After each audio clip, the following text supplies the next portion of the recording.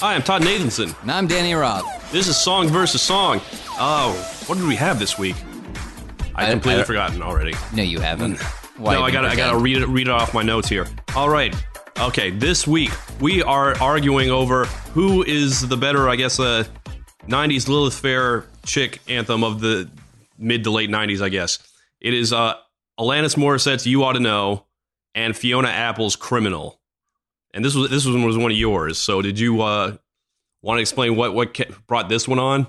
I just wanted to have Fiona Apple appear in an episode.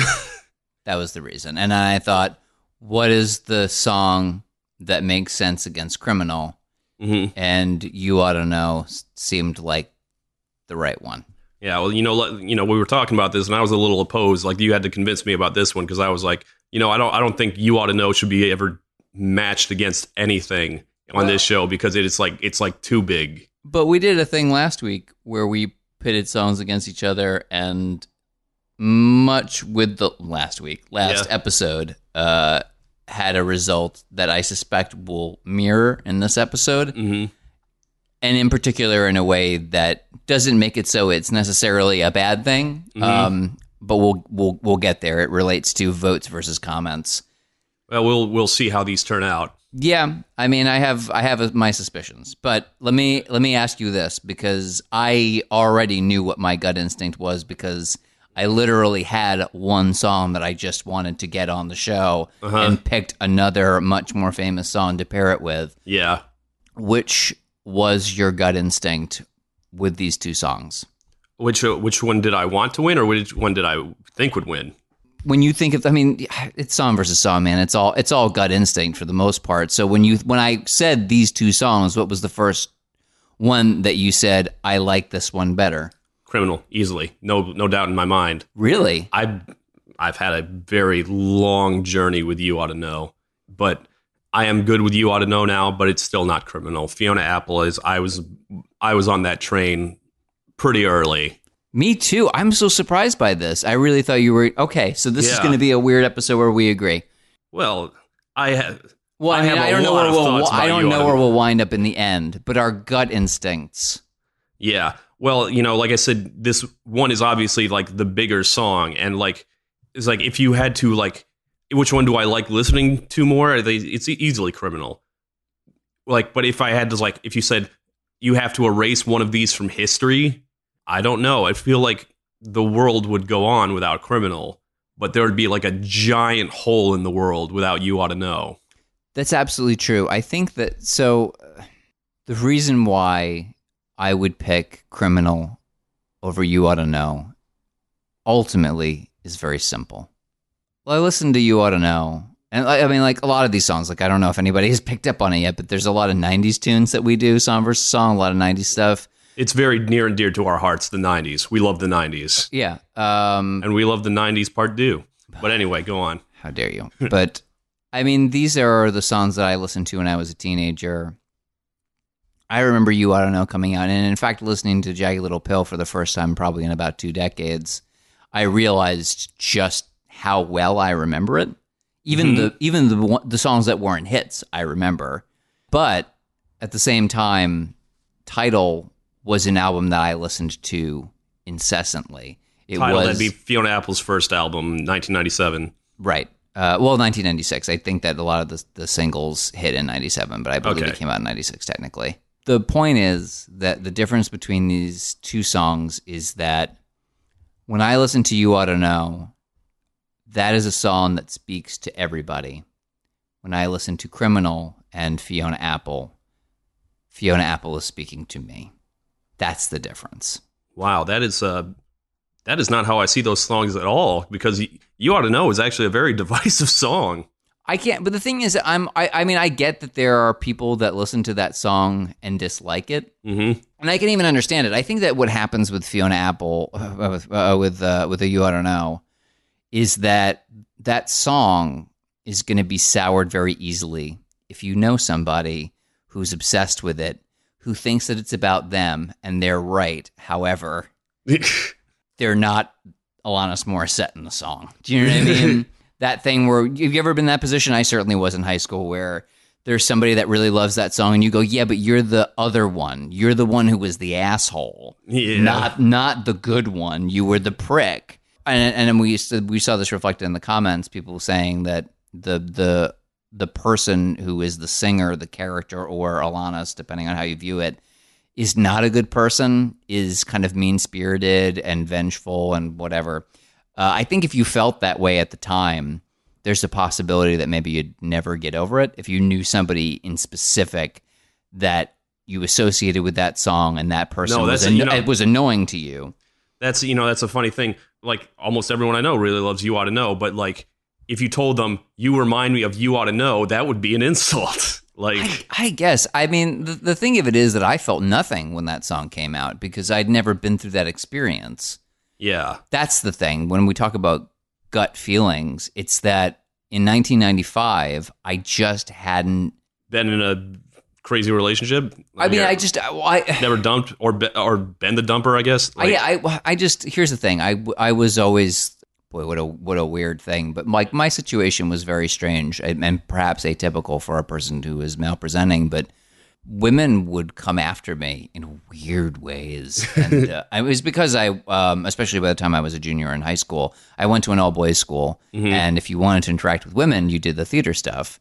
Mm-hmm. And so I was one of the only bisexuals attending. Mm-hmm. Most of the guys that would go over and do the theater stuff at the sister school were just gay. Right. Or straight, and therefore very awkward. But me, as a person that was attracted to both, and also was like, I would wear this schoolgirl skirt. I think I could really rock this thing. Yeah. I occupied a very strange space at the time. So I didn't really go through what Alanis had gone through at that point. Self-loathing, absolutely. Therefore, Fiona Apple made a lot of sense to me. That's the big difference between one's a woman scorned and the other one's a woman who's very guilty. It was the scornee, I guess. But in a way, I think it's really just the difference between a song, You Oughta Know, which is somebody singing about somebody else, mm-hmm. and Criminal, which is a song singing about yourself. Yeah. You're critiquing someone else, you're critiquing yourself. I did not have a lot of experiences to critique others, but self-loathing I had in oversupply. The weird thing is about, like, these are both their two biggest songs, the two of them. Wait a minute. Isn't Ironic technically bigger? I think it might have made more money. At the or what? I think it was a hit for longer. Let's say in 2019. Okay. The Alanis Morissette song people think of is You Oughta Know. And for Fiona, this is really her only song, her only like giant smash hit that people think of. I don't think Shadowboxer or Sleep to Dream or even her cover Across the Universe really were not major hits. So this is the thing, right? Yeah. And again, it speaks to the sort of gut reaction. I think that the difference between Alanis and Fiona is that Alanis has a universal appeal. And she certainly sold a lot more records. Anybody can love or, I suppose, loathe her. Right. But I think that the people that felt a powerful connection to Fiona were a smaller bunch, but the people who felt that connection felt it way more intensely than I think the people did towards Alanis as an individual. I think the song You Oughta Know has a very, very, very fervent following, and certainly over now almost 25 years of it existing in the world and existing in my life, I have come to appreciate it much more over the course of those 24 years than I did when it first came out. Well, let me say, I will absolutely back you up on the intensity, if not the broad appeal of Fiona Apple. Alanis Morissette was the hugest thing, and everyone remembers her, and everyone really captured a moment in time. But I feel like people feel like Alanis Morissette was that's so 1995. Versus Fiona Apple, her fans are she has kind of slowly faded from being a pop star to being a cult figure, Amanda Palmer or Regina Spektor or someone like that. I was talking to a girl at the bar the other day who was like, yes, I've followed Fiona Apple. I followed her on her 2005 tour and her 2012 tour. People are the fans that Fiona has kept are really intense about her, that I don't feel like Alanis Morissette was, I was really into her in high school kind of thing. It's funny that you should bring that up. And I think that this sort of transitions well to, this is not really a song fact section, but I think that it's something that exists in the 2019 space that we have to touch on. So you may have heard that, and certainly if you don't know, you ought to know, that there was a thing that happened in 2019 wherein somebody wrote an article called Jagged Little Pill is actually very bad, ? And it was received extremely poorly. I remember that now. Yes. Yeah, that was a thing that happened. I mean, look, I'm resistant to use the term Twitter outrage machine, but this is a case wherein someone wrote an article and their response was so swift and so potent that I'm not sure that it was necessary that one person didn't re-listen to an album and said, I don't feel this anymore. Also, I mean, the article is basically, I personally don't feel that it has any value to me anymore, therefore it's bad. And insofar as opinions can be wrong, that is probably a wrong opinion to hold.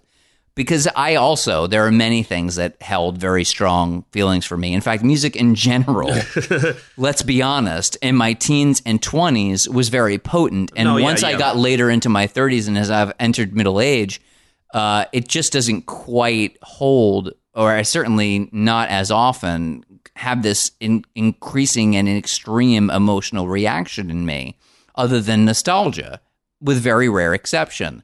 But to say that means that an album is bad is maybe not, in the year of our Lord 2019, the best thing to do, because the response was so swift. Yeah. That the thing that really jumps out at me is that there's a Know Your Meme about it. Unbelievable. That is how bad the reaction was. But more so that the lead singer of another band that I loved very much, but never got huge, Letters to Cleo, the lead singer, Kay Hanley, wrote a whole article for Variety responding to it and responding to specifically how frustrated she had been at the time. So Letters to Cleo thought they were going to get really big, and then Jagged Little Pill came out, and she was very jealous, Kay Hanley, and said a bunch of disparaging things about that album. And basically, her article is, I certainly understand what it is to have disparaging feelings about a thing, but maybe think about why it is that you feel that way. Because on the whole, the reality of Jagged Little Pill is that not just You Oughta Know, but many of the songs on that album, I mean, it's just a hit factory of an album. Yeah. But it's iconic for a reason. It's a great record. It's one of the best records of that decade. And it's interesting that in 2019, not quite 25, 24 years, somebody decided to write that. Because usually it happens, right, on like a quarter century or something like that. The fact that the response was so swift and so intense, I think, says a lot. Yeah. I remember like MTV, they were like doing the best albums of the MTV era, and I was like, okay, well, number one's going to be Nevermind, and like all the major ones were in there. Thriller was there, Born in the USA was there, and I was waiting for it. Nevermind at number 2. I was like, whoa, Jagged Little Pill was number 1. Yeah. So what would happen if I sat here and said Jagged Little Pill is not that good? Actually, I don't know. Honestly, it's been a long journey with me for Alanis. I didn't really like her very much for a very long time. I didn't really like Jagged Little Pill very much for a very long time. If I were to write an album review in 2019, it would say, actually, Jagged Little Pill is pretty good, actually. That would be my review in 2019.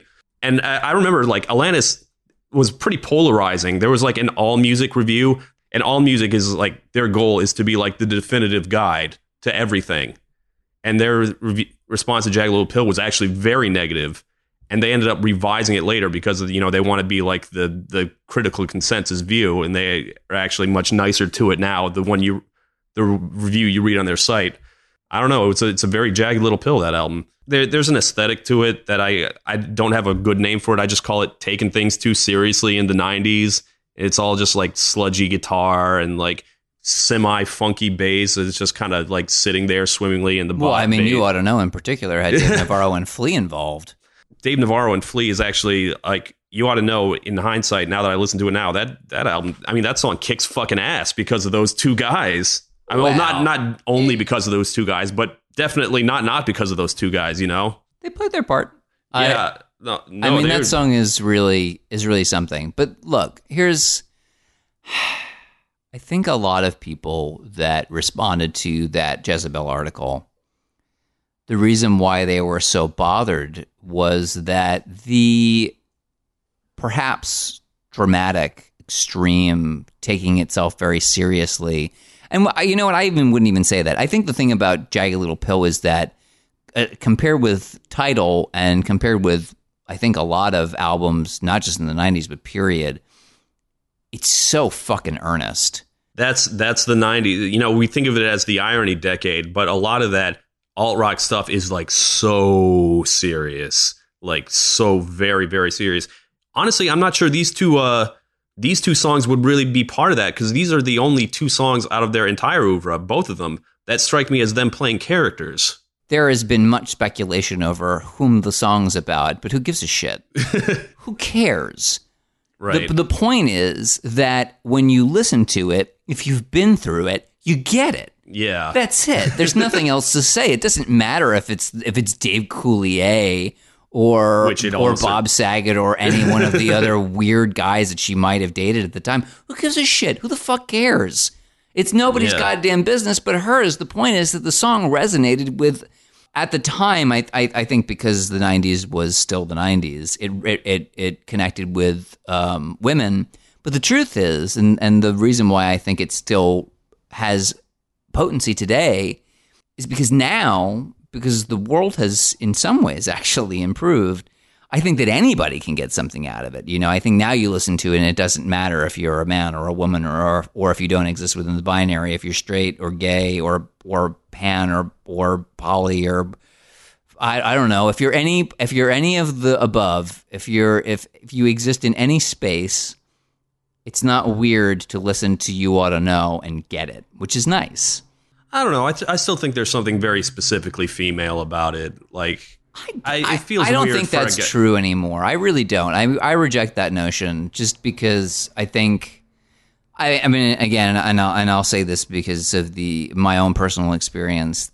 I think that we've slowly gotten into a space where if you're a man and you don't exist on whatever end of the Kinsey scale is absolute straight, you're allowed to be a little more open about it. And frankly, yes, I suppose to a point, being queer or gay or bi is going to put you in a spot where you're going to relate a little more with a woman if you are a cisgendered man or even a trans man or a non-binary person. I don't know. I just think that anybody can connect with it. It was weird at the time.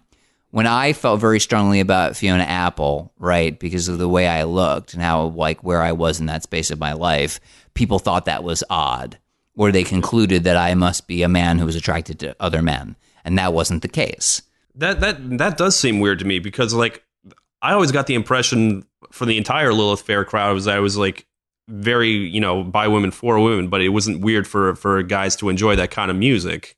No, like, there was definitely, you could listen to Sheryl Crow or Melissa Etheridge and it wouldn't be super weird. Like, I don't know. To be honest, I think that Alanis and that song in particular, the sense was that was a woman singing about a man. So if a man was really feeling that way, then he must also have been singing about a man. Yeah. Do you know what I mean? Go down on you in a theater. Kind of, I mean, at that point, you know, I think that people just sort of reach a conclusion, right or wrong. I think in the 90s, that was where it went. Whereas now I think that things have shifted significantly in this, at least in this one regard. Like you can be a woman singing this at a man, maybe a man singing this at a man. A man singing You Oughta Know at a woman would be extremely strange. It's Alanis being her worst self and, you know, kind of reveling in it, like bothering an ex in the middle of dinner. And, you know, it's not odd or anything. It's just like everyone kind of wishes they would just like let loose like that sometimes and just let someone have it if they've wronged you. Well, I suppose the reality is that men are already allowed to do that. So why would you need to sing a song about it? And it's not funny when a guy. Well, you ever see that Donald Glover sketch where it's like why do you know all the guys I know have crazy girlfriend stories or crazy ex stories. None of the girls I know do it, and I asked him why, and I was like, oh, it's because if you have a crazy ex-boyfriend, you're going to die. Yes. I'm going to disagree. I think You Oughta Know specifically belongs to women. straight women at that. Or Nah, I don't think in 2019 that's true anymore. I mean, yes, I understand that it's probably significantly less likely for a straight man to sing the song about a straight woman, but I think that probably everybody else is going to have reached a point where they can relate a little bit. I mean, I guess I don't know. Straight is not really a thing that I connect with, so I couldn't tell you. That's the one thing that feels like it's from Mars to me. I don't really grasp it, but I do think that the song has evolved in this way that I think that more people connect with it. And also, let's say this, because it's existed for so long, I think that people have a certain distance. So now when they listen to it, they just appreciate it sonically, and that's a whole other thing. Oh man, like I didn't feel this song for the longest time. It was way easier for me to connect to that poor schmuck she's singing at than her. In hindsight, that does strike me as maybe a tiny bit sexist because I hang out at the karaoke bar like whenever I need a drink, and You Oughta Know comes up all the time, and it's like, so that I've listened to it so much from people singing it live, I'm like, Jesus Christ, this song fucking kills. How did I never notice this before? Maybe it's something you have to hear live, like, because it's undeniable at that point. And you don't have to be a good singer at it at all. You just like belt it out with as much emotion as you can, and you can feel it. And I've heard from people who said they've seen Alanis live, and it's just an entire stadium of women singing along, berating their worthless exes, and it's apparently an experience. Sounds great. Yeah. I mean, to me, that's amazing, and I think that speaks to the legacy of the song. But the legacy of the song is both that and just the reality that it's good. Yeah. It's just a really fucking good song, and my trajectory on it was couldn't connect with it, could very much connect with it, and now with the distance of not really being in a place where I have to worry about those things so much anymore in my life, I just listen to the song and say, this song kicks ass. This song is really fucking great. I mean, that it's it was a murderer's row there, not just Alanis on vocals, just as a vocalist. And that is her best performance as a singer, I think. And then also Flea, legendary, Dave Navarro from Jane's Addiction, and at the time part of the Red Hot Chili Peppers, although that's not really his finest moment. I was looking at the cast list, and it was like, I saw the name on organs, Benmont Tench, who is from Tom Petty and the Heartbreakers. Oh, shit. Yeah. All right. Damn. Yeah, like he's the organ player for Tom Petty and the Heartbreakers. He's great. He's like as far as I'm concerned, the most important member of that band. I was like, I don't know that the organ parts are the best part of You Oughta Know, but like I was like, wow. And for a while, I was convinced that the drummer was Taylor Hawkins from the Foo Fighters because he was part of Alanis' touring band, but he's actually not on that album. But like that would have been like a super group before people even realized it. Like it could have happened. Well, so that's You Oughta Know. Yes. Let's talk about Criminal for a moment. And I'm going to just say something really weird that has nothing to do with Criminal at all, but is the only connecting tissue I can think of. Dave Navarro. Do you know this story? What's this? So Dave Navarro, his thing with Alanis Morissette was he performed on You Oughta Know. That's correct. He was, at one point in time, obsessed with Fiona Apple. So much so that he did a tour or did a show on a tour that she was at because she was there and wrote a letter to her on a mirror in his own blood. She was 19 at the time. Holy shit, man. What the fuck? What I'm saying is, I guess people had some really strong feelings about Fiona Apple. You know how dictionaries just have words and not terms? But let's pretend for a second that dictionaries had terms. And the term old soul was in a dictionary. Yes. Fiona Apple would be the picture. People in the comments were, saying that if they were modern analogs, Alanis Morissette's vibe would have trickled down to Taylor Swift, and Fiona Apple's would have trickled down to like Lorde and Lana Del Rey and other wise beyond their years teenagers like those. And I was like, yeah, that makes absolute sense. I was shocked to find out she was 19. That was like, she was 18 when they recorded that first record. Yeah. And it's stunning. You listen to it now even. And I was a little bit younger than that when I first heard it. and it seemed very mature. But now, as a middle-aged person, I listen to it, and it still seems mature. It's really something else, and part of that is just her voice. Yeah, she got that deep, husky voice. But another big part of it is just the poeticism. Her as a lyricist, I have to say, hand on heart, I completely understand why people love You, I Don't Know, and why they love Jagged Little Pill, but that stuff is all very on its face, and it's very in your face. Whereas I think that there is a nuance and layers to the stuff that Fiona Apple does. Maybe not necessarily so much on Criminal, which was designed to be the quote hit. The quote hit song, which she wrote in 45 minutes. But if you listen to that record as a whole, holy shit. Like, there are some lyrics there that require some thought, let's just say, to unravel completely. No, I was like all in on Fiona Apple, and I came to her on the second album with the crazy long name. Oh yeah, when the pawn ... Yeah, I was way into Fiona Apple. I was like, and I was not into Alanis Morissette. I was like, Alanis Morissette, that's for the idiots. Like, and put that in quotes. I was a dumb teenager, but the Fiona was like the real thing, the legit, not the she wasn't the former pop star. She wasn't like the former teen pop star from Canada. And for the record, I have listened to Alanis's pre-Jagged Little Pill albums, and they're pretty hilarious. I mean, How I Met Your Mother built a whole thing around yes. Robin Scherbatsky as being an Alanis Morissette Canadian type pop star. Yeah, the one who never went legit like Alanis did. And let me say this: Robin Sparkle's stuff is like head over heels better than Alanis Morissette's teen pop stuff. It is awful. I mean, because Robin Sparkle's stuff is very 80s, and Alanis Morissette was a teen pop star in the 90s, and that's not really a thing, and it shouldn't have been. It's all very 90s, and like early 90s was a very bad time for music. But yeah, Fiona Apple was the poet, and I felt a lot smarter listening to Fiona Apple than I did to Alanis Morissette. There's a quote Yeah. that she gave to Interview Magazine, which is, "It's psychologically and chemically impossible for me to be happy." Yeah, I saw that. That comes through. And as a person with clinical depression, it's very fucking relatable. And so for me, whilst I went back and listened to Jagged Little Pill and was surprised at how much I remembered it, and which speak very well to the album. I do think it's a good record, and I do think that it's iconic, and I think it deserves to have this honorable place that it has.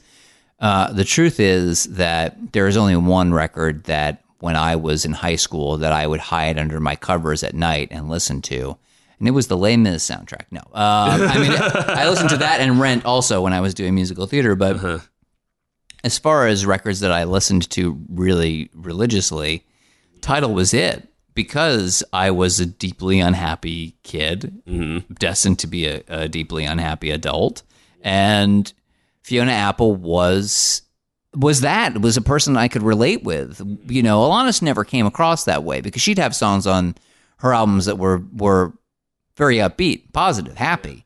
I listen to her and I go, Alanis Morissette can be happy. I don't get that. But Fiona Apple is just a sullen girl through and through. That's the title of one of her songs. I don't want anybody to come at me for that. That's literally the name of one of the songs off of Tidal is Sullen Girl. Yeah. And so I just deep down got it. And also Criminal, for however much it was actually about feeling like you'd used your own sexuality to manipulate somebody, I think that listening to it, you can get one of two very different reads. You can either take it literally, or you can take it sarcastically. Listen to those. I've been a bad girl. I've been careless with a delicate man. It's a sad, sad world when a girl will break a boy just because she can. You could say that genuinely, or you could say that very bitterly and sarcastically, and either way is really fucking valid. I just like imagine her like directly in the guy's face, like, I've been careless with a delicate man. Yeah. And the thing is, either way that a violin for him. Either way that you view the song, it's very powerful. You know what I mean? Because it's either really damning to the self, or it's really damning to the person that you're mocking. And I think that was probably the first thing about Criminal that I really liked. There's a lyric in that song that I always really, really, really connected with, and I still connect with. I want to suffer for my sins. I'll come to you because I know. I need guidance to be true. No, it's I keep living this day like the next will never come. Yeah.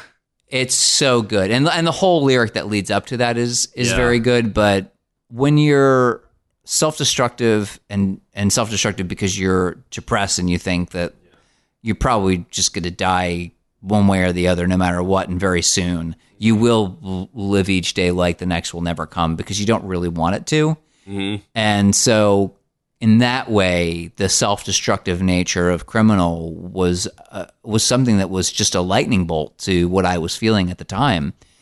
So I think for that reason, and still to this day, now at 39, when I sometimes go through those phases, because as it turns out, spoilers, depression doesn't go away. Right.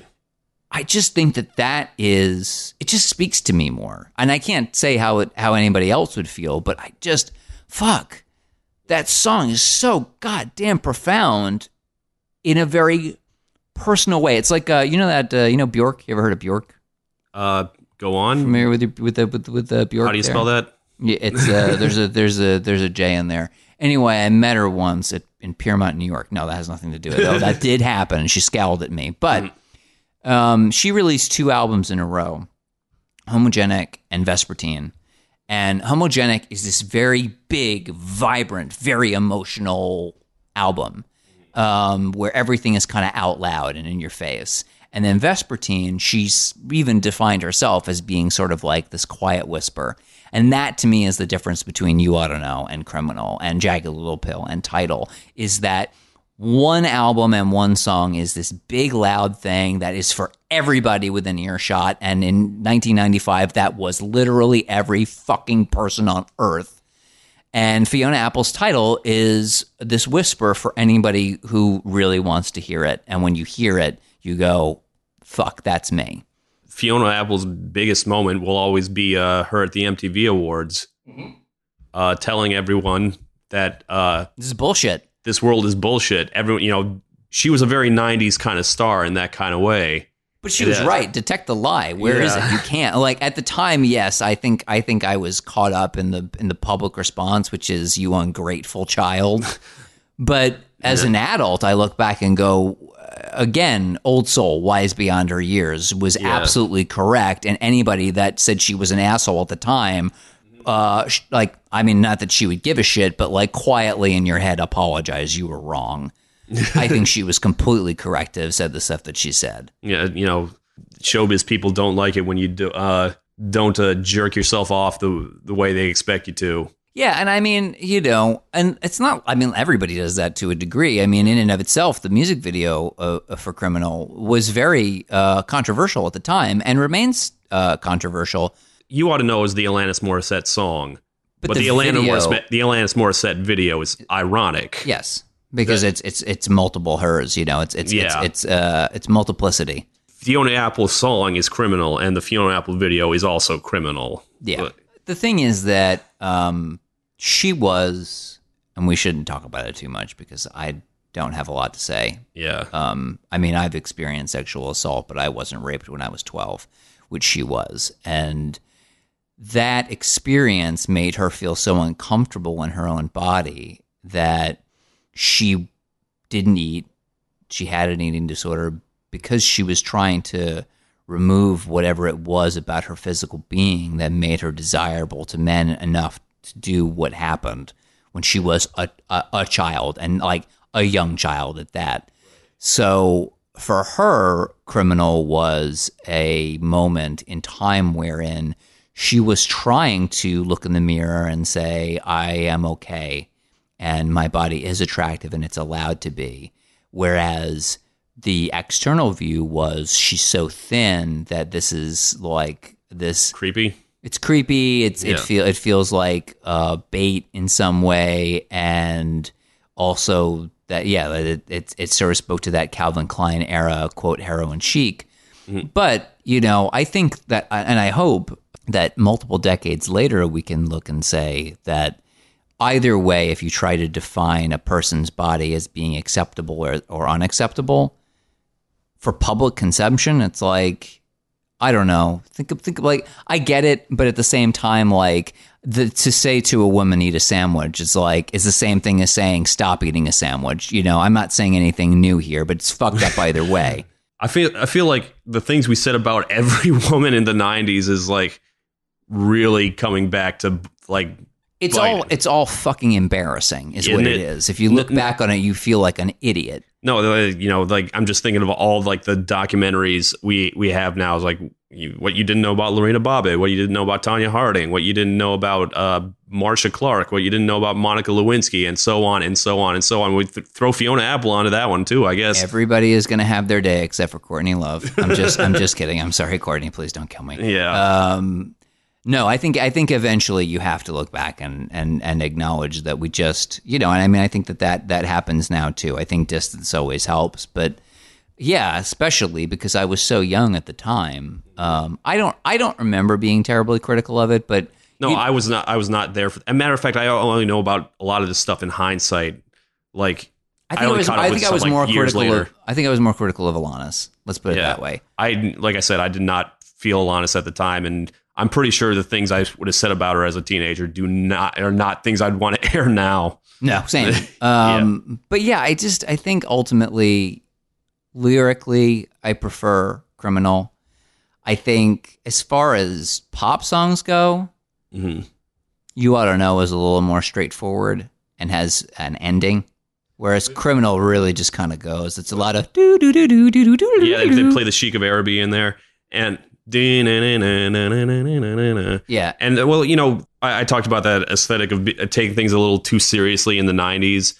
Fiona Apple's not immune to that, but her vibe is, you know, it's less with the sludgy guitars and the, you know, the wall of feedback, and it's more a lot of strings and a lot of an orchestra in there, like a woodwind orchestra, I guess. Are those oboes or something? I'm not quite sure, but it's very I don't know, almost Portishead-y, very kind of gothic. Sure. I mean, It's just she was coming from a place that was jazz, right? Yeah. Like, she's jazzy, and she came from that because she grew up in Harlem, and, you know, I mean, so I think it's kind of baked in. Yeah. Whereas Alanis was coming from a very different place, and so when she finally got around to making an album that was how she felt, I mean, beyond saying that she must have been listening to Ani DeFranco and Bikini Kill.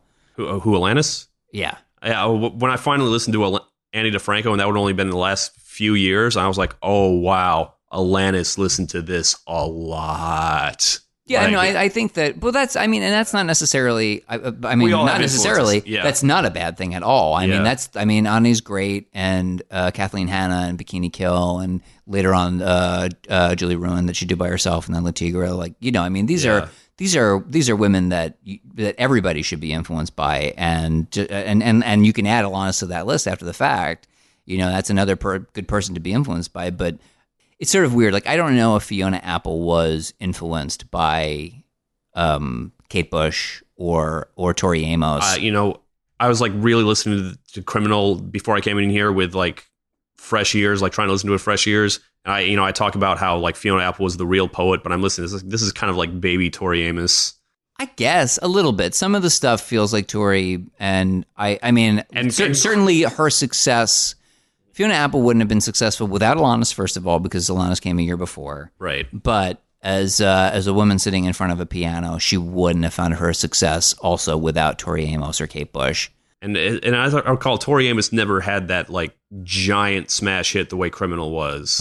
But people knew her. I mean, she's undeniable. Like she was very famous, but she never had that one single that Criminal was, and certainly nothing on the level of Alanis Morissette. And she was like way ahead of all this stuff. The point is, I don't even know what the point is. The point is, you should also listen to those artists. Holy shit! Yeah. Because these women that we're talking about today, who are incredible forces of nature, would not have existed without the forces of nature that preceded them. I want to say the guy who did the producing or orchestration on Criminal was I don't know how to pronounce his name, John Bryan or John Brion, but he's like a big film composer now. Oh, is it so? Yeah, you did. I think he works with Paul Thomas Anderson, as did Fiona herself. Yes, she dated him at one point. Yes. I wanted to put a pin in this with one particular modern fact, since we had talked so much about this one article about Jagged Little Pill.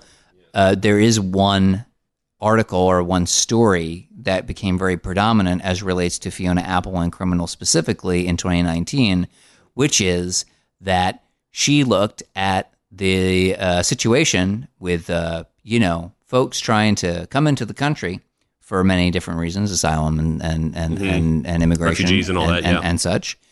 And she saw that was not really going great for folks, and thought, here's what I'm going to do. Any money that Criminal makes in the next 2 years, 2019 and 2020, is all going to go to a nonprofit that supports that. Because, if these people are going to be treated like criminals, then my song Criminal should benefit them. If they're going to be treated like criminals, then let this song help those folks out, which is absolutely fucking tremendous. Bless Fiona Apple, an incredibly good person, and is trying to get other people to take songs and do the same thing. And the reason why she could do that is not just because Criminal on its own remains a stone classic, but because American Horror Story a few seasons ago, they had a Siamese twin character sing that song in an episode, and it was so popular in the episode that they then sold the song, that version, on iTunes. Sarah Paulson, she was like, I honestly, I remember reading that on the internet, and I was like, did they do that? Like, I can't remember it at all because, you've seen one season of American Horror Show. It all kind of blends together after that. I guess. I mean, that's a whole other podcast. But that's the thing that's interesting about, I think, You Oughta, I don't know, just kind of stands on its own. But Fiona Apple, as an artist, has managed to really, she's been absorbed by a lot of pop media, a lot of movies in particular. I mean, we could have just as easily, if we had done her version of Across the Universe versus I don't know, holy shit. Talk about those songs. It's completely different, but that song showed up in Pleasantville, but then was just everywhere. I think that when you listen to that song, that's probably one of the saddest covers of any song. That's a beautiful song. That is a beautiful cover of that song. I consider Fiona Apple's version of Across the Universe to be the definitive version of that song. I think it's better than the Beatles. I think it's better than Rivers Ran White. I think it's better than anybody else has ever covered that song or ever performed that song, period. Yeah, and you know what? I think I think that's the consensus opinion. Like, I don't think I'm saying anything bold. Who could disagree? I mean, really, really stone cold John Lennon fans, I guess, if you really want to, or if you really love Rufus Wainwright, which another great performer. But for me, and I think for a lot of people, that song just has ripples, which is pretty profound. Do you know there was a television show? Did you ever watch Joan of Arcadia? No, I never watched Joan of Arcadia. You familiar with its existence? Yeah, that's one where she slays vampires. No. Okay. You asshole. No, it's Amber Tamblyn plays Joan Girardi, and God begins to appear to Joan in different forms to help advise her on ways to help people in life. And Joan's boyfriend has a mother who committed suicide, and this whole time he's had a note that she wrote right before she died, and he just can't get himself to read it. And it goes on for years that he just hasn't been able to read it. It's just been this open wound in his life. He finally gets to the point where he asks Joan's mother, who's played by Mary Steenburgen, to read the letter. And it's just absolutely really, really well written. But the thing that really sells it is that they play Fiona Apple's version of Across the Universe as they read the letter that this woman wrote before she died, which, like, the last sentence of the line is, "In a world of pain, you were and always will be my joy." Only Fiona Apple, I think, only her voice could really sell something like that if you're going to have music playing in the background. I think that that's true of that cover, and I think that that's true of Criminal. I just think that ultimately, as much as I like You Oughta Know, when I listen to Criminal, I listen to anything from Fiona Apple, it just speaks to me personally on a way and on a level that almost nothing else ever could or ever will. All right. There you go. Why don't you? Now I'm curious to hear some of the comments. We had sort of alluded to this, that the comments were very pro-criminal. Actually, you said that, and someone said that in the comments. Someone said that in the comments, and that's why. The comments were all Fiona Apple. But I don't know, maybe that was early on, because I didn't see that at all. It's a pretty even split on the comments. Interesting. Yeah. So Seth Smith writes, "You Oughta Know is just so emotionally raw and powerful that it makes me want to chop off both Dave Coulier's balls and my own. So that has to get my vote." Who said that? Seth Smith. Seth, keep your balls. It's going to be okay. But thank you for your comment, and it's well taken. Claudia Szymanska writes, "I'm voting for Alanis because how could I not vote for God herself?" Claudia, you're absolutely correct. That is completely fair. And you know what? Dogma holds up. That's another weird statement that I'll make. When you started talking about Joan of Arcadia and God and all that, I was like, does Fiona play God? Do they both play God at some point? That would have been. I wish that would have been very cool, dueling gods. But yeah, Dogma, I still enjoy very much, and I think that Alanis Morissette is just exactly weird in the right way in that movie. She just really sells it. I believe that Alanis Morissette could be God. Put it that way. Anyway, Continue. Karen Moss writes, "I'm looking forward to your smart-ass comments about how the lyrics on Ironic don't really reflect irony." I was like, well, we didn't get there, Karen. We detoured around Ironic entirely. Karen, let me tell you. But we totally would have. No, it's been beaten into the ground. Yeah, there's really nothing to be said about that. If I said something like that, I think that I probably would throw myself out a window because I would feel like such an asshole. There's just no point. And what's the deal with Yeah. What's the deal with airline food? Yeah. Why do people wear tombstones? I don't. Yeah. I mean, yes. You're welcome, but we were never going to talk about that. Yeah. Joe DL writes, "In a time when social and sexual anxiety is so omnipresent, Criminal feels very current. It's so seductive and nauseous at the same time. It's like lying on satin sheets and finding cockroaches under the pillow." I love this analogy. This is a great comment. Yeah. That's, I mean, you can read other comments if you want. I don't know if there's an award that we give out for best comment, but that's it. And, we didn't talk much about the video, but that's like an amazing video because it is sexual without really being very sexy at all. Like, even though, she's a good looking woman, it's so creepy and it's so weird. And it's like nothing you can really identify, but it's like, this feels wrong. I feel wrong for looking at this. Yep. I remember feeling wrong, and I was also a child, and I still felt wrong.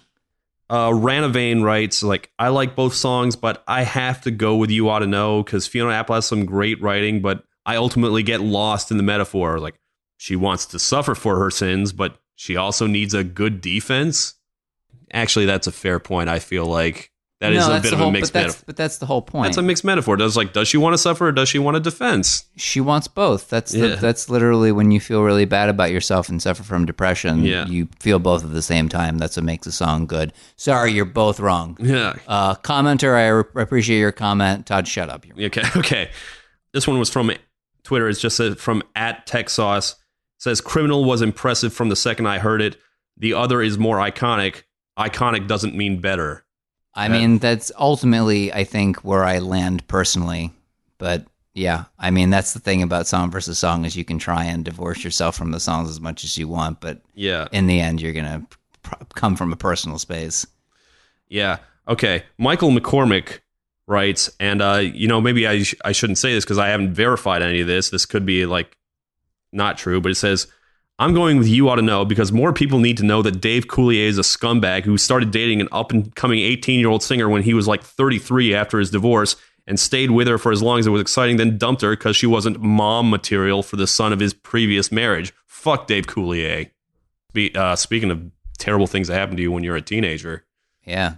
Dave Navarro, Dave Coulier, they just had bad luck with Daves. Yeah, cut it out. Yeah, seriously, cut it out. I can't really say anything to that. I don't.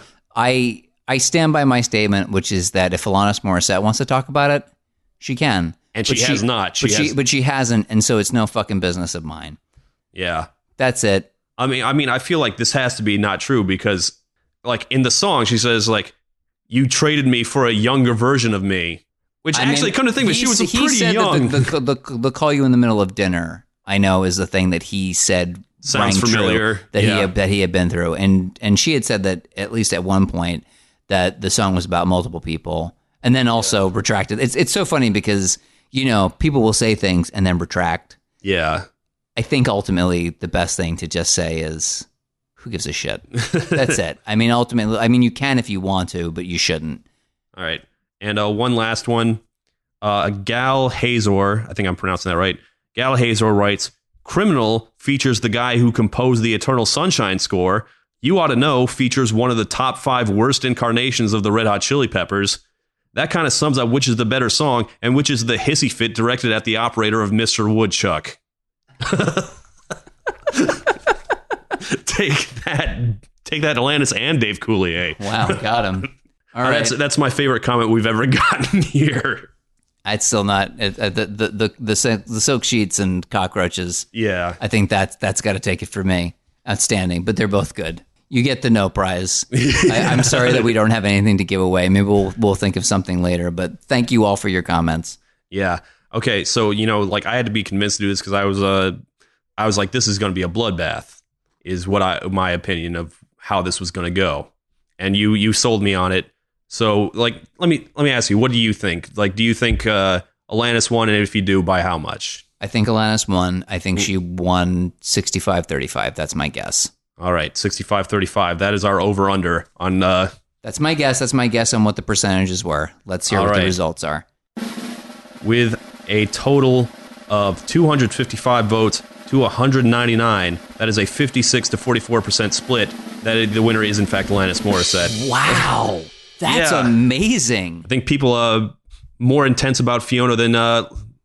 Well, the thing is that I, going into it, said that, because you said there's no way Fiona Apple will lose. Hold her own. Yeah. No, you said she'd lose completely. And I said, I don't think it's going to be as bad as all that. I think that she'll be able to hold her own pretty decently. Yeah. But even I didn't think that it would be as tight as that. That's great. Yeah. I think that really is great. And that's not damning to one song or the other. Yeah. But I will say this. I think a lot of people have already had the chance to go back and listen to Jagged Little Pill because there was this meme that came out because Jezebel released an article about how it's bad, ? And most people still have Jagged Little Pill imprinted on their brains if you listen to it once. But, and I don't think that title is perfect through and through, but there are some incredible songs on there that don't really get a lot of or any airplay. And I think that they're very much worth going back to. And When the Pawn is absolutely incredible. Yeah, honestly, I listened to Tidal for the first time on Spotify, ironically. I didn't really feel like she'd had it yet. Like she had what she was going for nailed down yet. And I feel like When the Pawn is the stronger of her 2 big albums. I mean, yes, of the 2 of them, that's a little more accessible. Mm-hmm.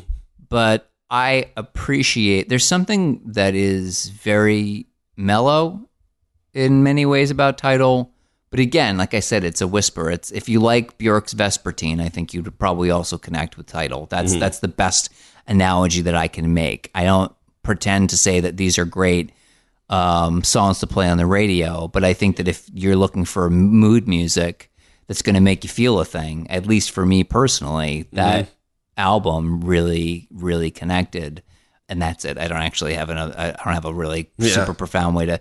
If you're a person with clinical depression, I think that you probably will connect with it. I certainly did when I was in high school, and I don't think that that's changed in the 20 some odd years since I first heard it. Yeah, and Jagged Little Pill, you already know what you feel about that one. You can that is the Alanis Morissette album you can listen to. You don't need to listen to Supposed Former Infatuation Junkie, and you certainly don't have to listen to her teen pop albums unless you really need a good laugh. Jeez. Anyway, you ready for the next one? I am. What is the next one? Oh man, I didn't clear this with me, but we did talk about this. Next one I want to do is we're going to do Cher's Turn Back Time versus Tina Turner's What's Love Got to Do with It.